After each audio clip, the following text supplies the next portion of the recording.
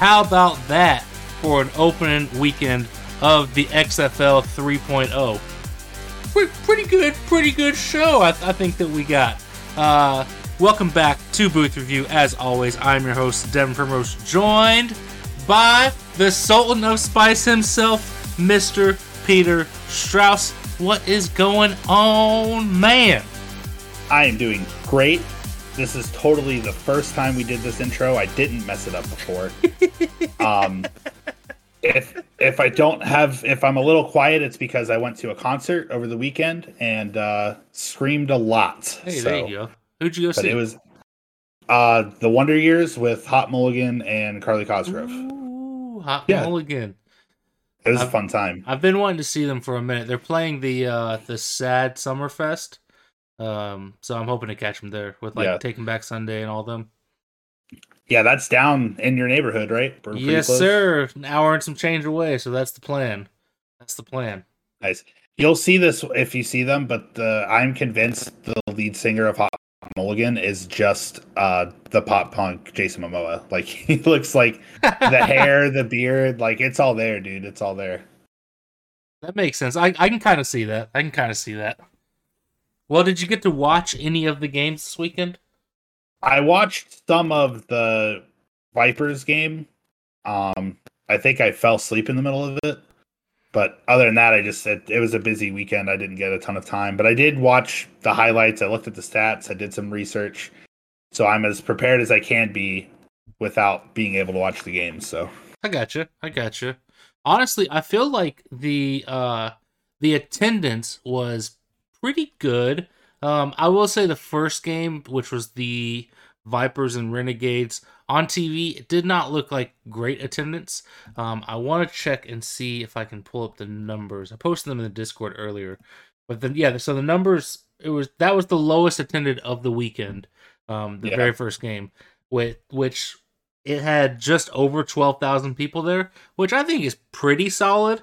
From what I saw, they were aiming to average around 10,000.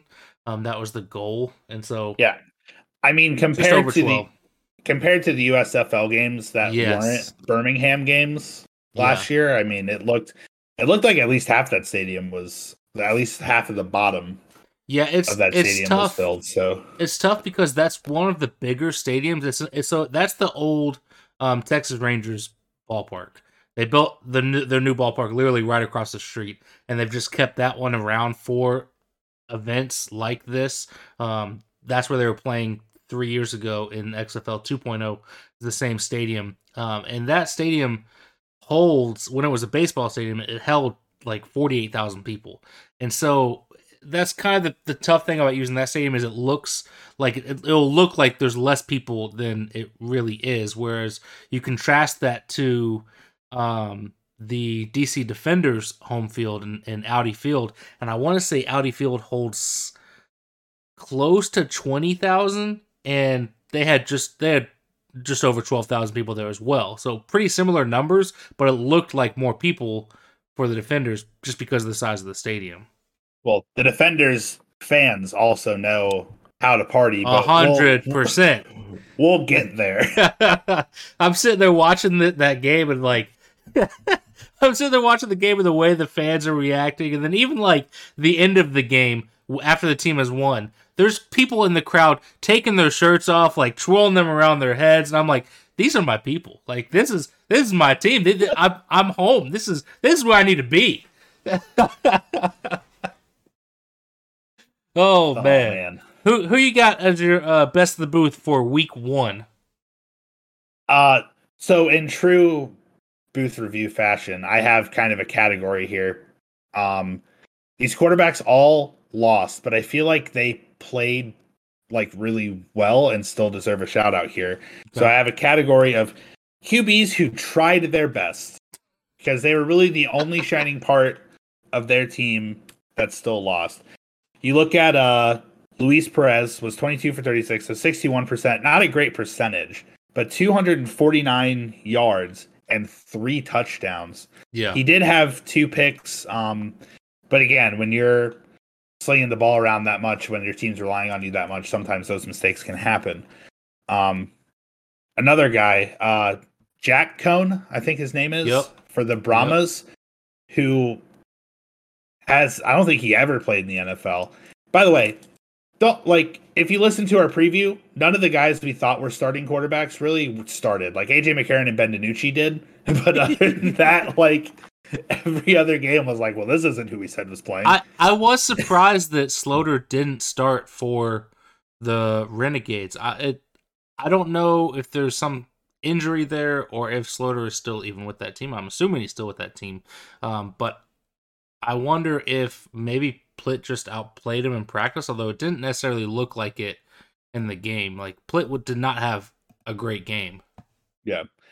He was fine. His team won, so, you know. Yeah, but I mean, he got the win. That's all that matters.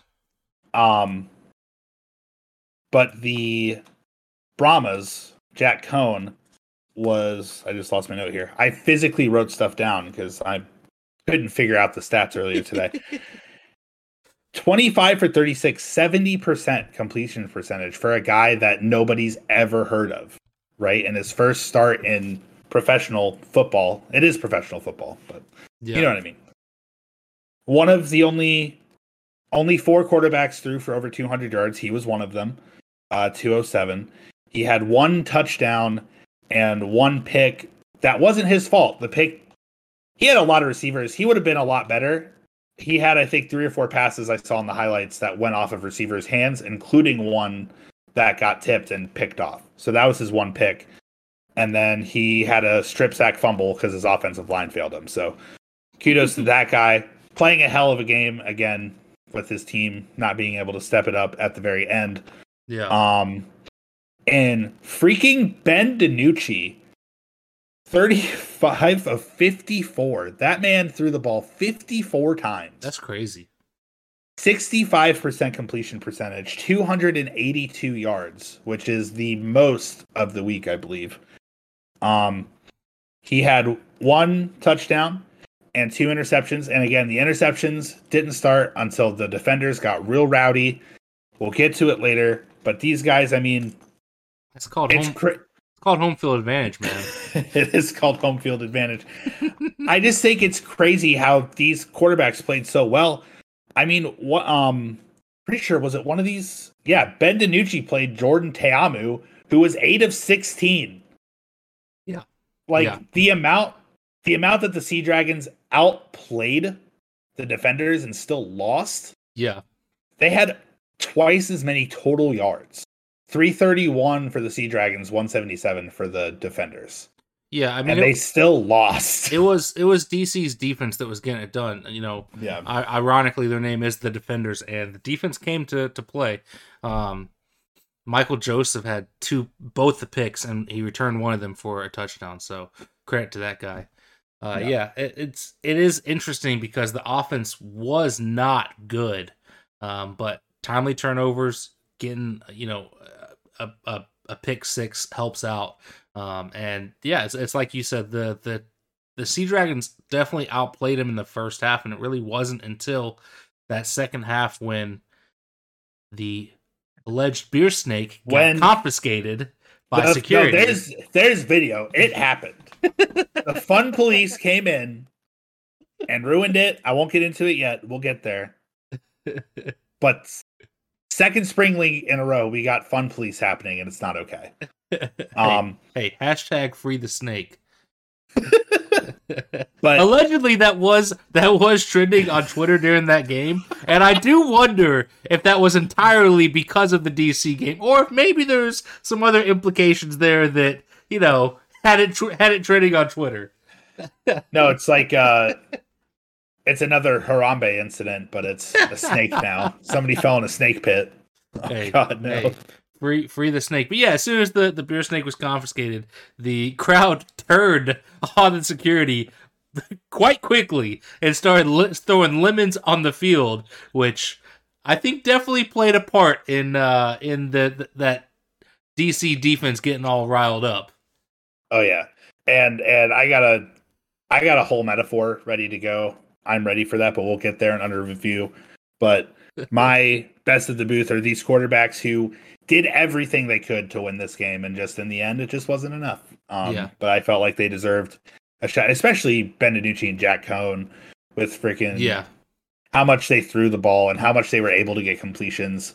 And Jack Cohn especially should have had more and shouldn't have had a turnover, but It does football look is football. It did look to me like so two of the head coaches in the XFL are former players that are getting their first head coaching jobs.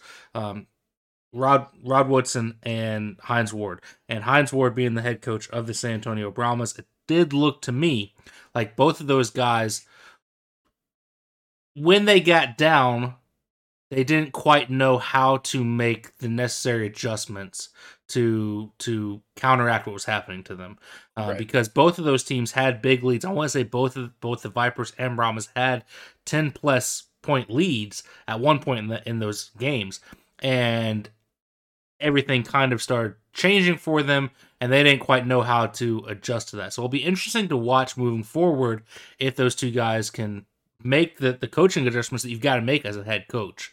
But I'm glad that you brought up that Brahmas game, because my best of the booth is going out to the St. Louis Battlehawks. And I don't necessarily think that they played a great game, but I've got to give them some credit, especially the AJ McCarron to Austin Prowell connection that was established in this game. They had the first 3-point conversion of the season. They had the first onside conversion, and they had the go-ahead touchdown with 3 seconds left. All three of those were passes from McCarron to Prowell. First 3-point conversion, first onside conversion, and the go-ahead touchdown with 16 seconds left. I believe it was just under a minute and a half when the Battlehawks were down by 12, I think it was. I think they were down 12 with just over a minute and a half left and came back and scored 15 points. 15 points to go up 18-15. And like I said, all of them were from McCarron to Prowell, who just played great in that final stretch. As a whole, I don't think that they necessarily played great the entire game. McCarron didn't play necessarily that bad, but the final 3 minutes is where the whole game shifted, and that's what changed everything. Just to give a little update, I know we had some requests in the Discord to kind of break down the new rules a little bit, so I'm going to do that real quickly. But in the XFL, when you score a touchdown, you can go for 1 point, 2 points, or 3 points in conversions. There's no more kicks after the touchdown. It's 1 point, 2 point, 3 point conversions. The 1 point is from the 2-yard line. The 2 points from the 5-yard line. The 3 point is from the 10-yard line. And that's what happened. They had a 10-yard play from the 10-yard line to get the 3-point conversion. Then they decided, because in the final 2 minutes, you can either do an onside kick if you so choose, or do a 4th and 15 for an onside conversion. And I believe that's from your own 25-yard line. And that's what happened. They did a 4th and 15 play. McCarron tossed it to Prowell, picked it up, and they retained the ball. So two new interesting rules for the XFL versus what most people are accustomed to in football, and the Battlehawks used it to their advantage and got it done and ended up getting the win. 18-15 final score. I mean, hats off to you, St. Louis. Yeah, I mean, like you said, Austin Pro, he only had the 4 catches, but all 4 of those catches were, I mean, they were for 49 yards. Like, they weren't just like dump offs. Like, he was, and 3 of them were big time catches. Yeah, I mean, when you absolutely needed it. When it mattered, he got done what needed to get done. And AJ McCarron too. And I have a legit counterfeit, and it does have to do with him. But AJ McCarron showing kind of that experience of like, okay, we need to do this to win the game. Let's get it done. Yeah, and that's what he did. So that's always cool to see, because it makes the game more interesting. Like, and then especially in the XFL, when you can go for 3 points and it's easier to get an onside conversion. It's like makes the end of the games way more exciting. Like in the NFL, like with that much time left, it feels almost impossible in that scenario. But in the XFL, it's a little more in reach. So yeah, hats off to those guys. Definitely. Who you got under review? Well, I hinted it a little bit ago, and we had to call out the Fun Please last year. If you guys don't remember, the USFL, the week before Kirby Wilson, before week 1 of the USFL, fired a man, one of their like star players, like one of their most well-known players, for asking somebody for a slice of pizza. And the whole season, it came back to haunt them. They won one game, and they didn't even get the first round pick at the end of the year. Because that had the makings of a curse. When you talk about like Babe Ruth going to the Yankees, or the Cubs playoff game where the guy caught the foul ball, like these kinds of curses. This is a curse in the making. Yeah. And that's what happens when you're the fun police and you come in, and they were even saying in the highlights, like, this is a tradition of the DC Defenders, of a team that was only around for 6 months 3 years ago. Not even 6 months. It is a tradition. Yeah. That these fans are going to take their empty beer cups and make a snake out of it. And security guards were coming in and said they couldn't do it, and were slapping the beer cups out of their hands. So what happened? Life gave the fans lemons, and the fans stuck them on the field. And that moment, the very next play after they stopped the game was Ben DiNucci's first pick. Yep. So under review are the security guard fun police at the DC Defender Stadium. You know what these fans are getting into. If you go into this job, you should do your research about, what kind of events you're hosting. You should know what's going to happen. Yeah. And the DC Defenders got the win. It's weird because I don't know who's getting cursed, because the DC Defenders still got the win. So if you're playing in DC, just be careful, because they might go undefeated at home this year. I think if they go undefeated at home, it absolutely has a lot to do with those fans. I mean, definitely. We'll see what the Battlehawks fans are like this weekend when they host their first home game. Or wait, they don't host a home game until week 4. Is that correct? Oh, let me check this schedule. Yeah, week 4. The Battlehawks don't get a home game until week 4. But St. Louis 3 years ago also had a very good crowd turnout. Just like San Antonio. San Antonio had a great crowd turnout on Saturday. The numbers for them, they had just over 24,000. So the other 3 home games had just over 12,000. The Battlehawks said, We'll double that, and they put up 24,000 fans coming out to the game. And I think St. Louis will have something very similar whenever they finally get around to hosting in week 4, because they definitely had a good crowd 3 years ago, and I think that says a lot about these cities that don't have NFL teams to root for. I know DC is a little bit different because they do have the Commanders, but do they really count at this point? I mean, come on. But St. Louis, San Antonio, these are cities that are probably arguably big enough to possibly host an NFL team, or in St. Louis's case, had a team ripped away from them. And so they're going to come out and support these XFL teams, and I'm here for that because it's fun. It's fun seeing a good crowd. Yeah, it's fun until the fun police come by. Yeah. And take away their beer snake. Like, the Bills fans throwing snowballs was like, okay, yeah, it snowed and they didn't clean it. And like, if you have snowballs, what else are you supposed to do? Right. I mean, like, that one made sense. This one, they just had lemons. Like, they were giving out lemons with all their beers, I guess. I don't know. Yeah. There were full lemons on the field. Yeah. I don't know. Lemons. I don't know where they came from, but the stadium did not quite think that through if they were the ones giving them out.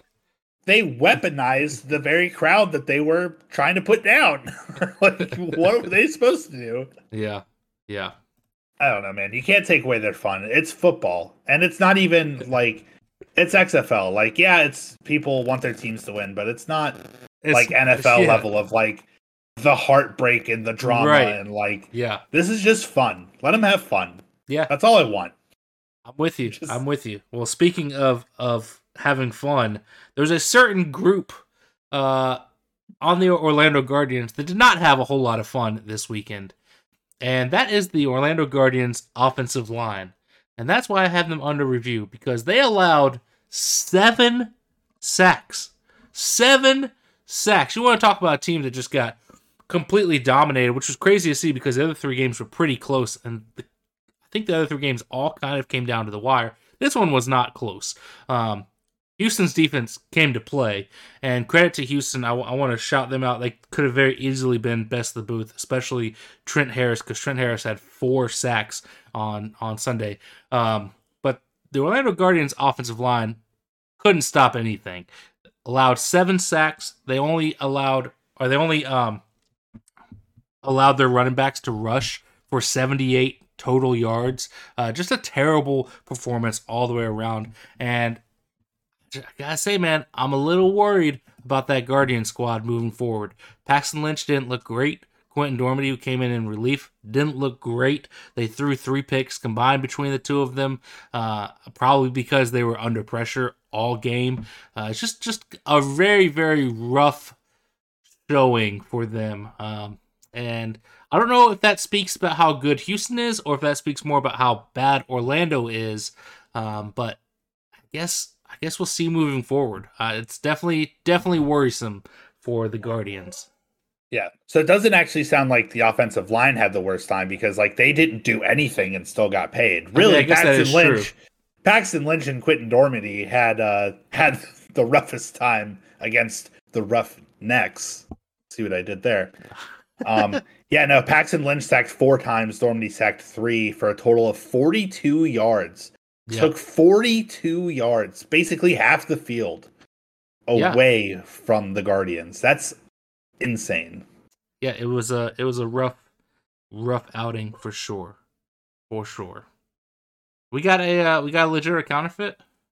I do have a legit or counterfeit. Hey-o. And it's pretty simple, because the game that interested me the most going back and watching the highlights were the Brahmas and the Battlehawks, because like we said, the Brahmas were ahead by a lot towards the end of the game.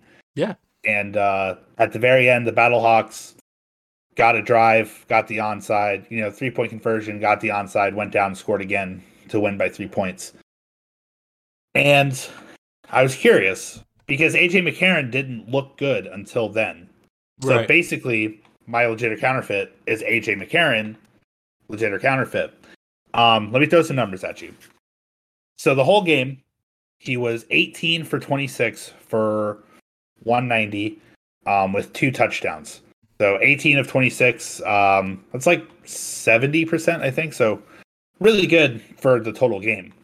Right. Before that second to last game, so for 3.5 quarters, his numbers were 8 for 15 for 73 yards.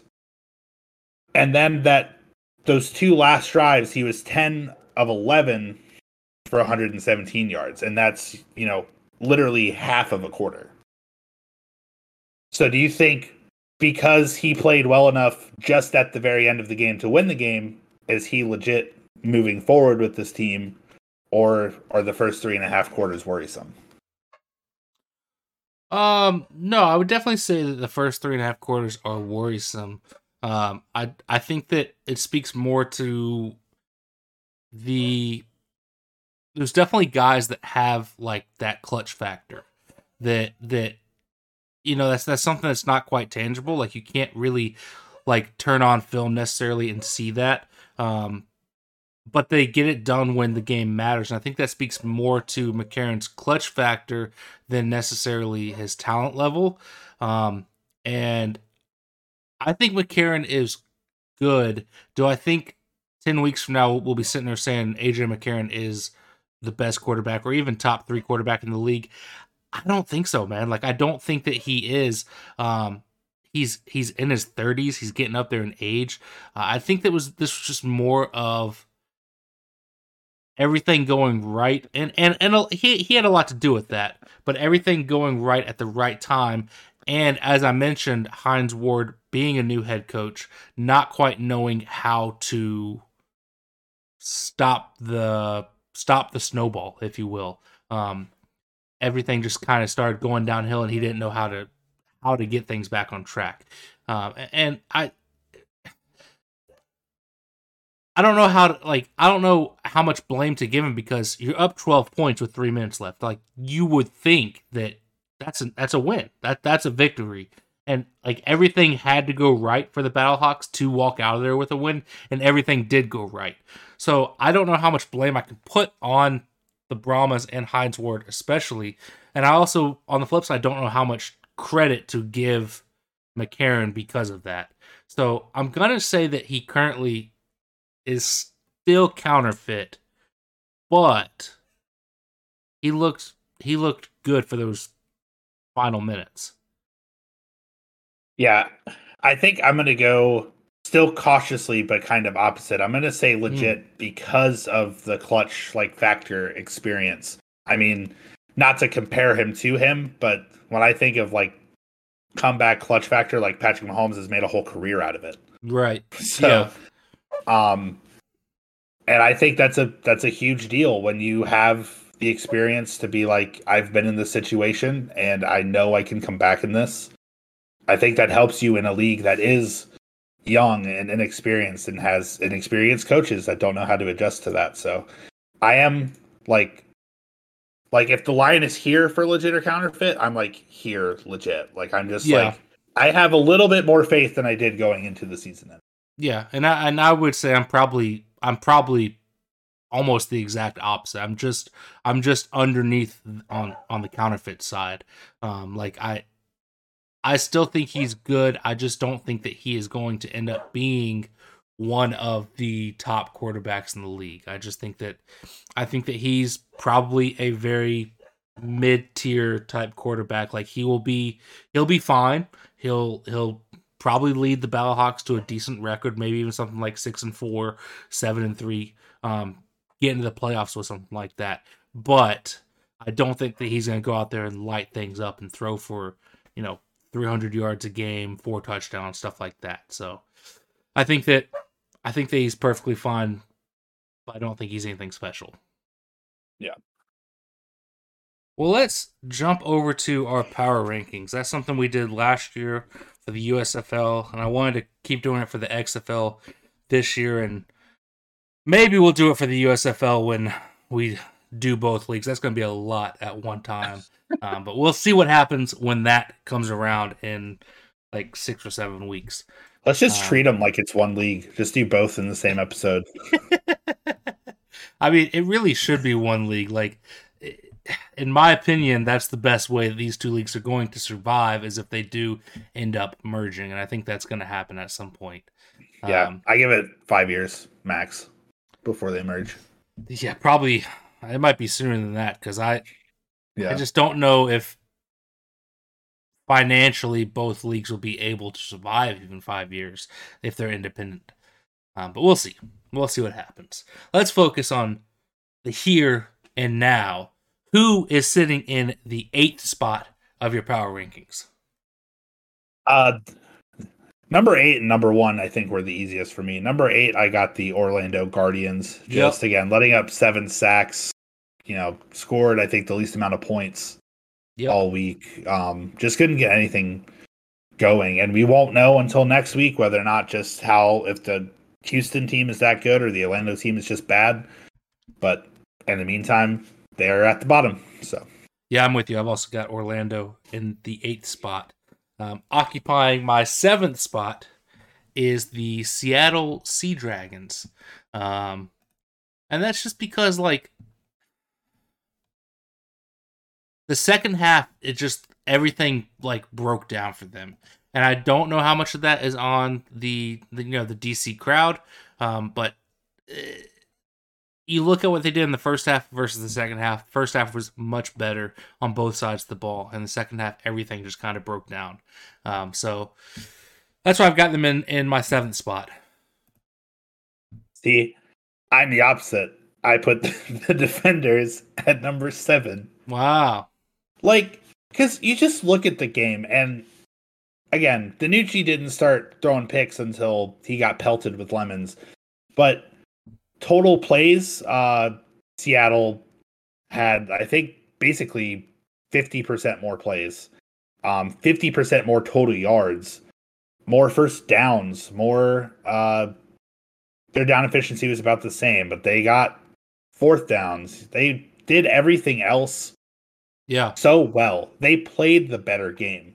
And meanwhile, Jordan Teamu and Derek King, their two quarterbacks, totaled only 93 passing yards, 9 of 21. Yeah.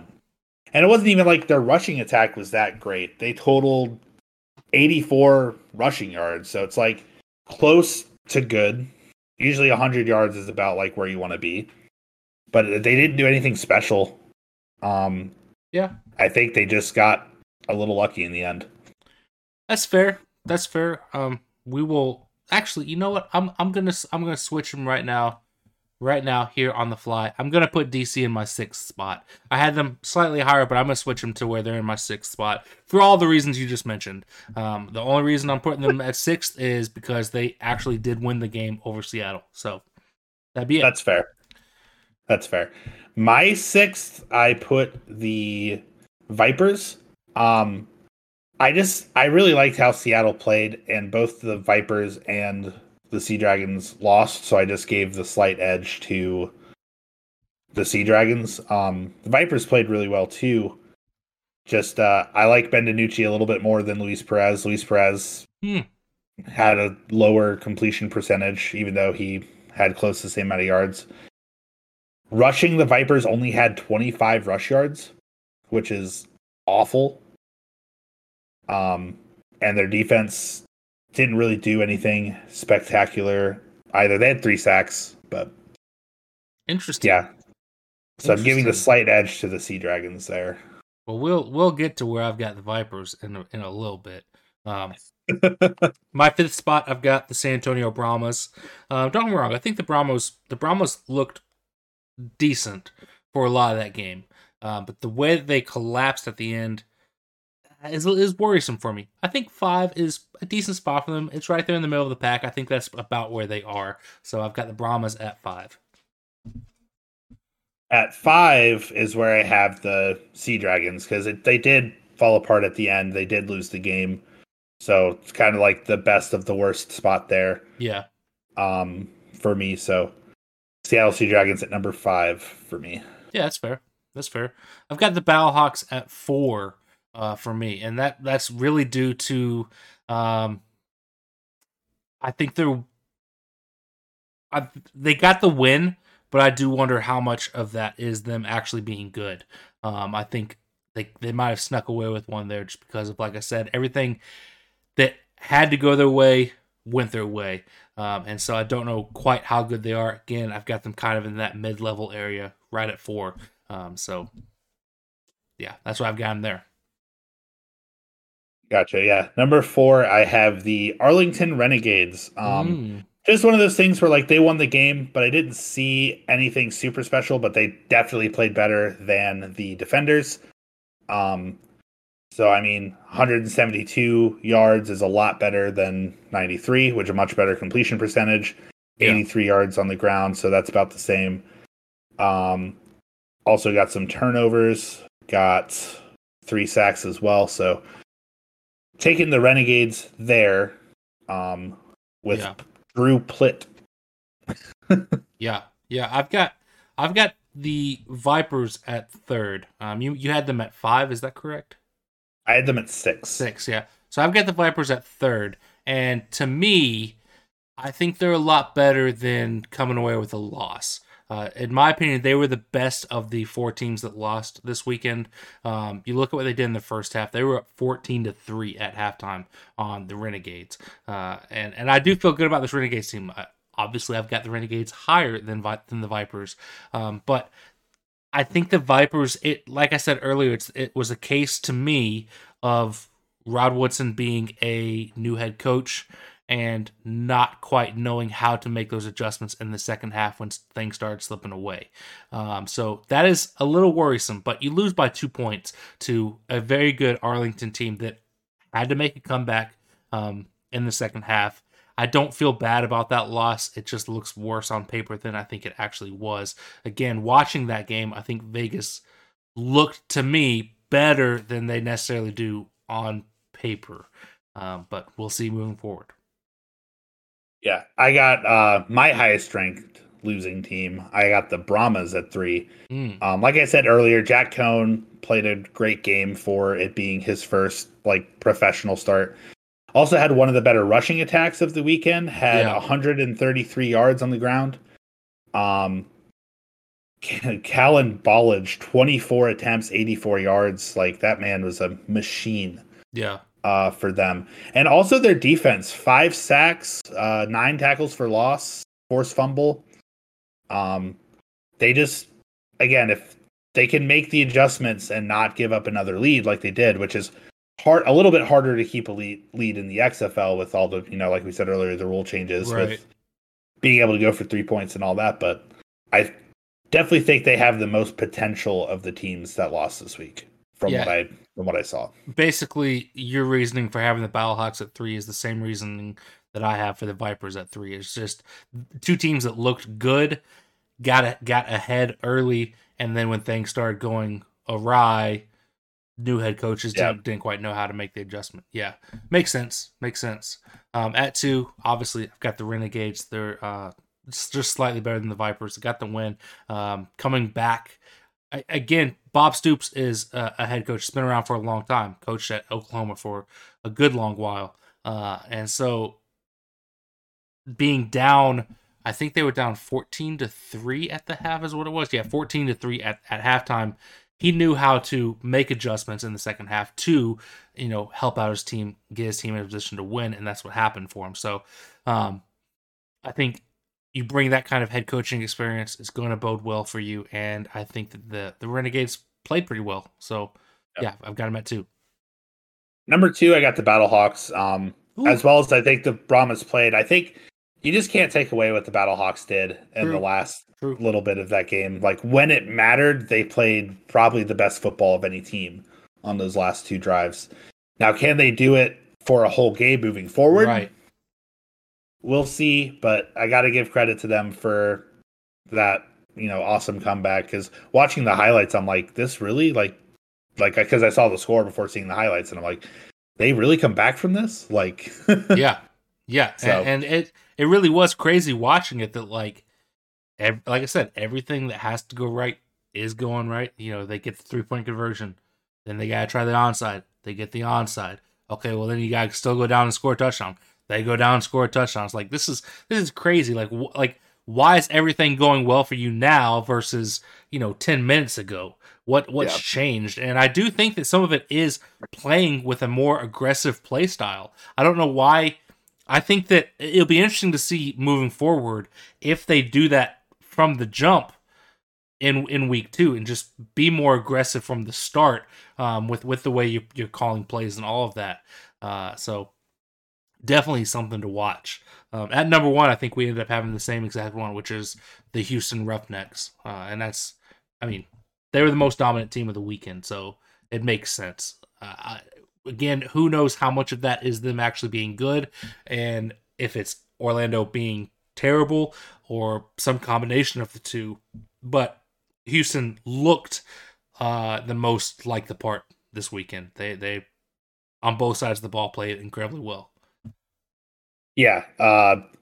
Defense 3 picks, 7 sacks, like you said earlier. Brandon Silver's the second most pass yards, 272. Yeah, They didn't rush the ball a ton, but they did average 4 yards a carry total on their rushing yards, 20 attempts, 81 yards. So, with 2 rushing touchdowns to go along with Brandon Silver's 2 passing touchdowns. So, yep, yeah, again, one of the easier choices when you are the only team that I think won by more than 1 score, then it's you got to be number 1 for the week. So, yeah, definitely, definitely. Well, let's put week 1 in the rear view and head over to week 2. And I think it's time that we get picky with it, man. and he got picky with it, na na na na, and he got picky with it, na na na na na na, and he got picky with it, na na na na, until the very next game, not not not not not not not. Please tell me you get Oh, that reference. I don't get the reference. Oh my god. You haven't heard the duck song? Uh, I feel like I probably have at some point. But That's your homework between now and next week. okay, You just need to look up the duck song. Somebody, you're doing yourself a favor. It's a hilarious, fun little song.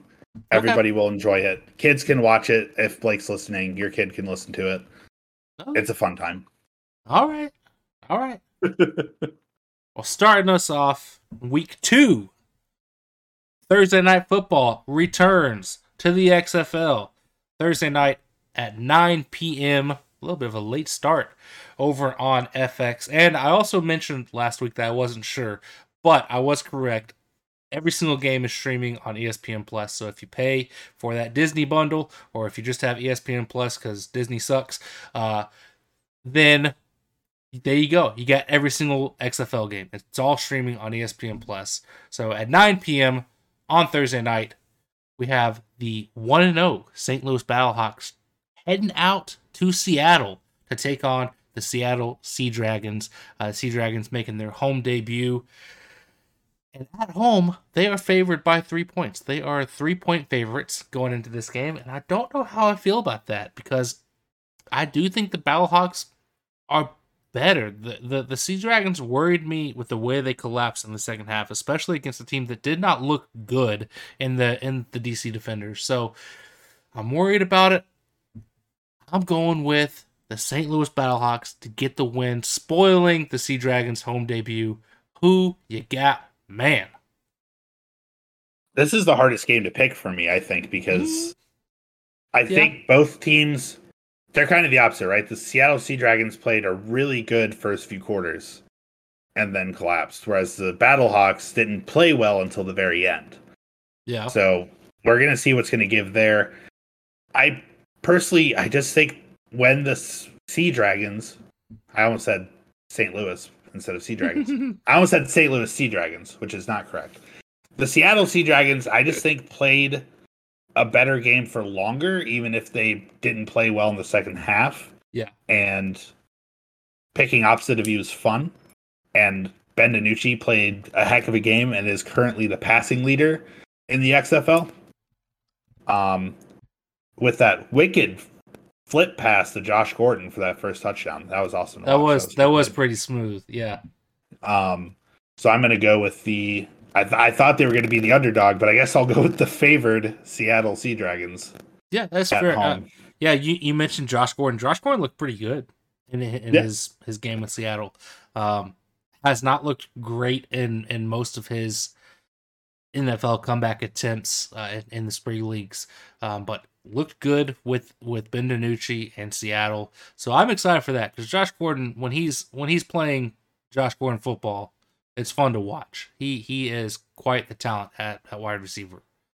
Yeah, I think having somebody with some NFL experience too, like, because that's the only real like NFL connection I feel like. Yeah, that we have Josh Gordon, and I mean he had the second most receiving yards. He was 6 for 9, 74 yards and a touchdown. So yeah, solid game by him. Saturday night, we get Saturday Night Football. The DC Defenders at 7 p.m. are heading out to Vegas, take on the Vegas Vipers. That game will also be on FX or streaming on ESPN Plus. At home, making their home debut, the Vegas Vipers are 3.5-point favorites. I don't know. I guess I can see that. I feel like the line should. I mean, it's who's setting lines for XFL games. That's what I want to know because I don't know how I feel about any of these. They're just kind of weird. I feel like most of them should be closer at this point, just because most of the teams are pretty close. I don't think there's any clear cut like favorites to me, but Vegas 3.5-point favorites. I guess whoever set in the line, you know what you're doing better than me. Got Vegas winning this one, I believe. Let me just check real quick. Yeah, I've got Vegas winning this game over DC. Again, I think they're better than what the stats show from their first game. I just have a better feeling about them. And DC is my team of choice. I'm a Defenders fan. I'm rolling with them. But Vegas, I think, has the edge in this one. Tickets are only $12 if you're in the Vegas area and want to go to this. So get your butt to that game because it should be a good one. Who you got, man? Yeah, I'm also going with the Vipers. There's no DC fans to throw lemons at Luis Perez. um, no, but I just Jordan Teamu 8 for what 15 or 16. He's got to be better. He's got to be better. I cannot get over that line, and the Vegas Vipers defense didn't play bad, so you got to figure it out against them. I think DC, despite squeaking out a win last week, still have a lot to figure out. So give me the Vipers. Yeah, definitely. Teamu has to be better, and honestly, if it's, I would almost rather Derek King be the starter, just because I feel like he's more explosive. And Teamu, King is a worse passer for sure, but Teamu, just watching him last year in the USFL, watching him week 1 of this year in the XFL, I just don't know how I feel about him anymore, man. Like, he was very good 3 years ago for the Battlehawks in the XFL 2.0, but since that time, he has not looked as stellar as he did for those 5 weeks. And so I just don't know. I don't know if he has the goods. And that Defenders team needs good quarterback play. The defense stepped up and balled out, but can they do it every week? That's a tall task to ask from a defense to do that kind of performance every single week. So you got to have some good quarterback play, and I don't know if Teamu is it. Yeah, and I mean the defense, like I said, they're going to win every home game now because the stadium's just cursed from the beer snake. I do have to say it's odd that you look at what these two quarterbacks did. If I asked you going into the season, who deserved to be a starter in the XFL between Jordan Teamu and Kyle Sloter, what would your answer be? Oh, Kyle Sloter, 100%. 100%. And he's currently sitting as a backup on a team, and Teamu's getting a starting job. That's mind blowing to me when you look at the stats from those two guys last year in the USFL. It's crazy. Yeah, I don't know what they saw. I don't know if it hurt Sloter that he did play in the preseason in the NFL this year and didn't play great in the games that he played in, but it's the NFL. Like that's big boy football. This is little league professional football. So it's different. Just look at what the kid did last year in the USFL, because he was arguably like the third best quarterback in that league, at least top 3. Yeah, I mean, I would say it was him, Case Cookus, and probably DeAndre Johnson.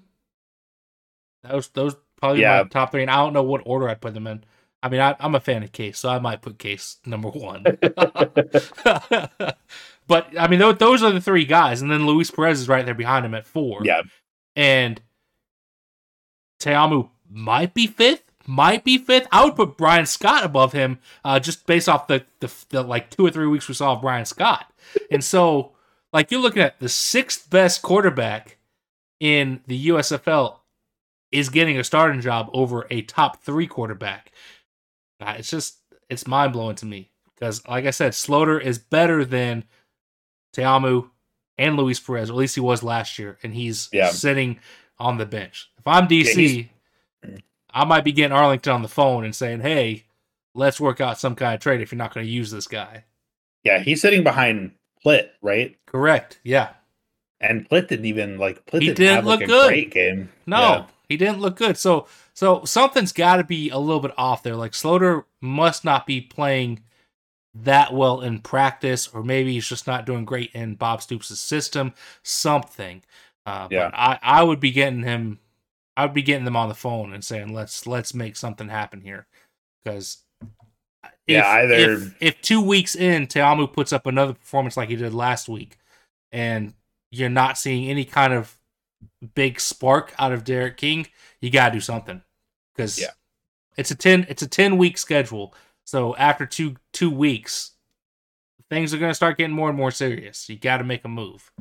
Yeah.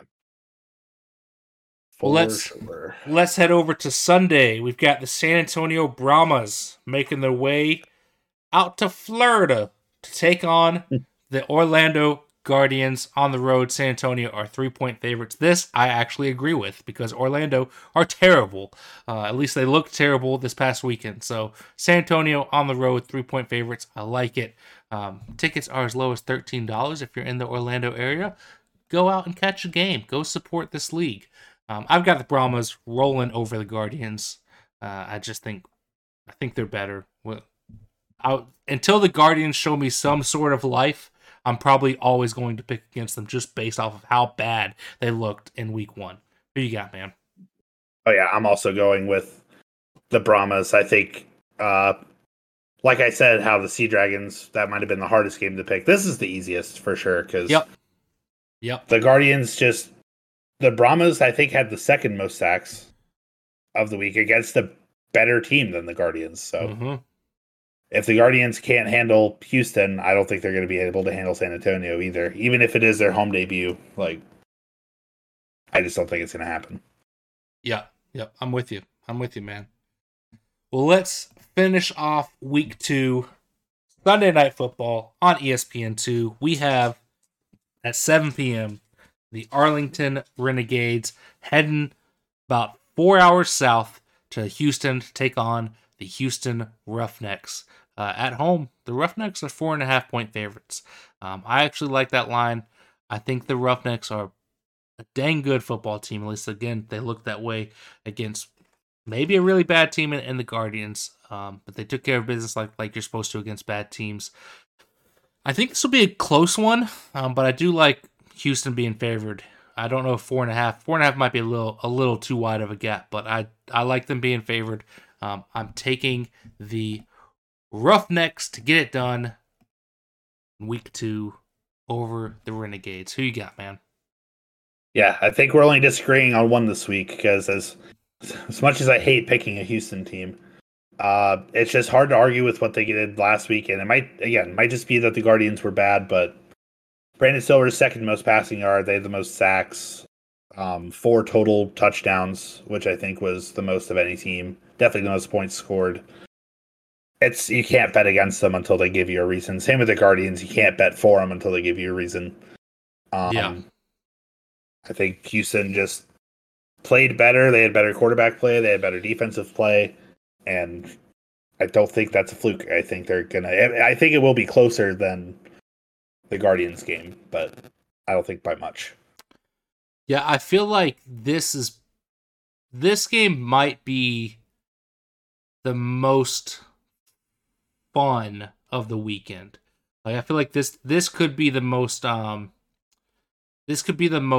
like back and forth kind of game of the weekend. I feel like I think these are two very good teams, and I'm excited for it. I think it's gonna be a good one. Yeah, I'm definitely Saturday. I'm cleaning out my garage, but there's only one game Saturday, right? So yep, only one game Saturday night, 7 p.m. Yeah, I'm excited for week 2, man. I think we had a good showing in week 1. I'm excited to see some of these other teams get their home debuts, see what the crowds look like. And again, excited for good football. Three of the 4 games this past weekend were good. We had the one blowout, but I think that this weekend, even the Brahmas and Guardians game this weekend, I think will be a good one because I don't think the Brahmas are a great team necessarily. I think they're good, and so I don't see San Antonio necessarily blowing the doors off the Guardians. I could see Orlando keeping it close. So I think especially I think this is their home debut, right? Yeah, exactly. Last week. Yeah. Exactly. So I think that we could get. Actually, no. I want to say the Roughnecks played at Orlando this past. Hold on, let me check that. No, they played. No, okay, yeah, they played in Houston. You're correct. Houston's getting 2 games in a row. That's rude. Yeah. Well, it's got to happen to somebody, I guess. But yeah, I'm hopeful that all 4 games are good, close matchups. Because the 3 that were this past weekend were very fun. They all came down to the wire. So yeah, that's what I want to see. Good football. That's what I'm here for. So let's go. Let's make it happen.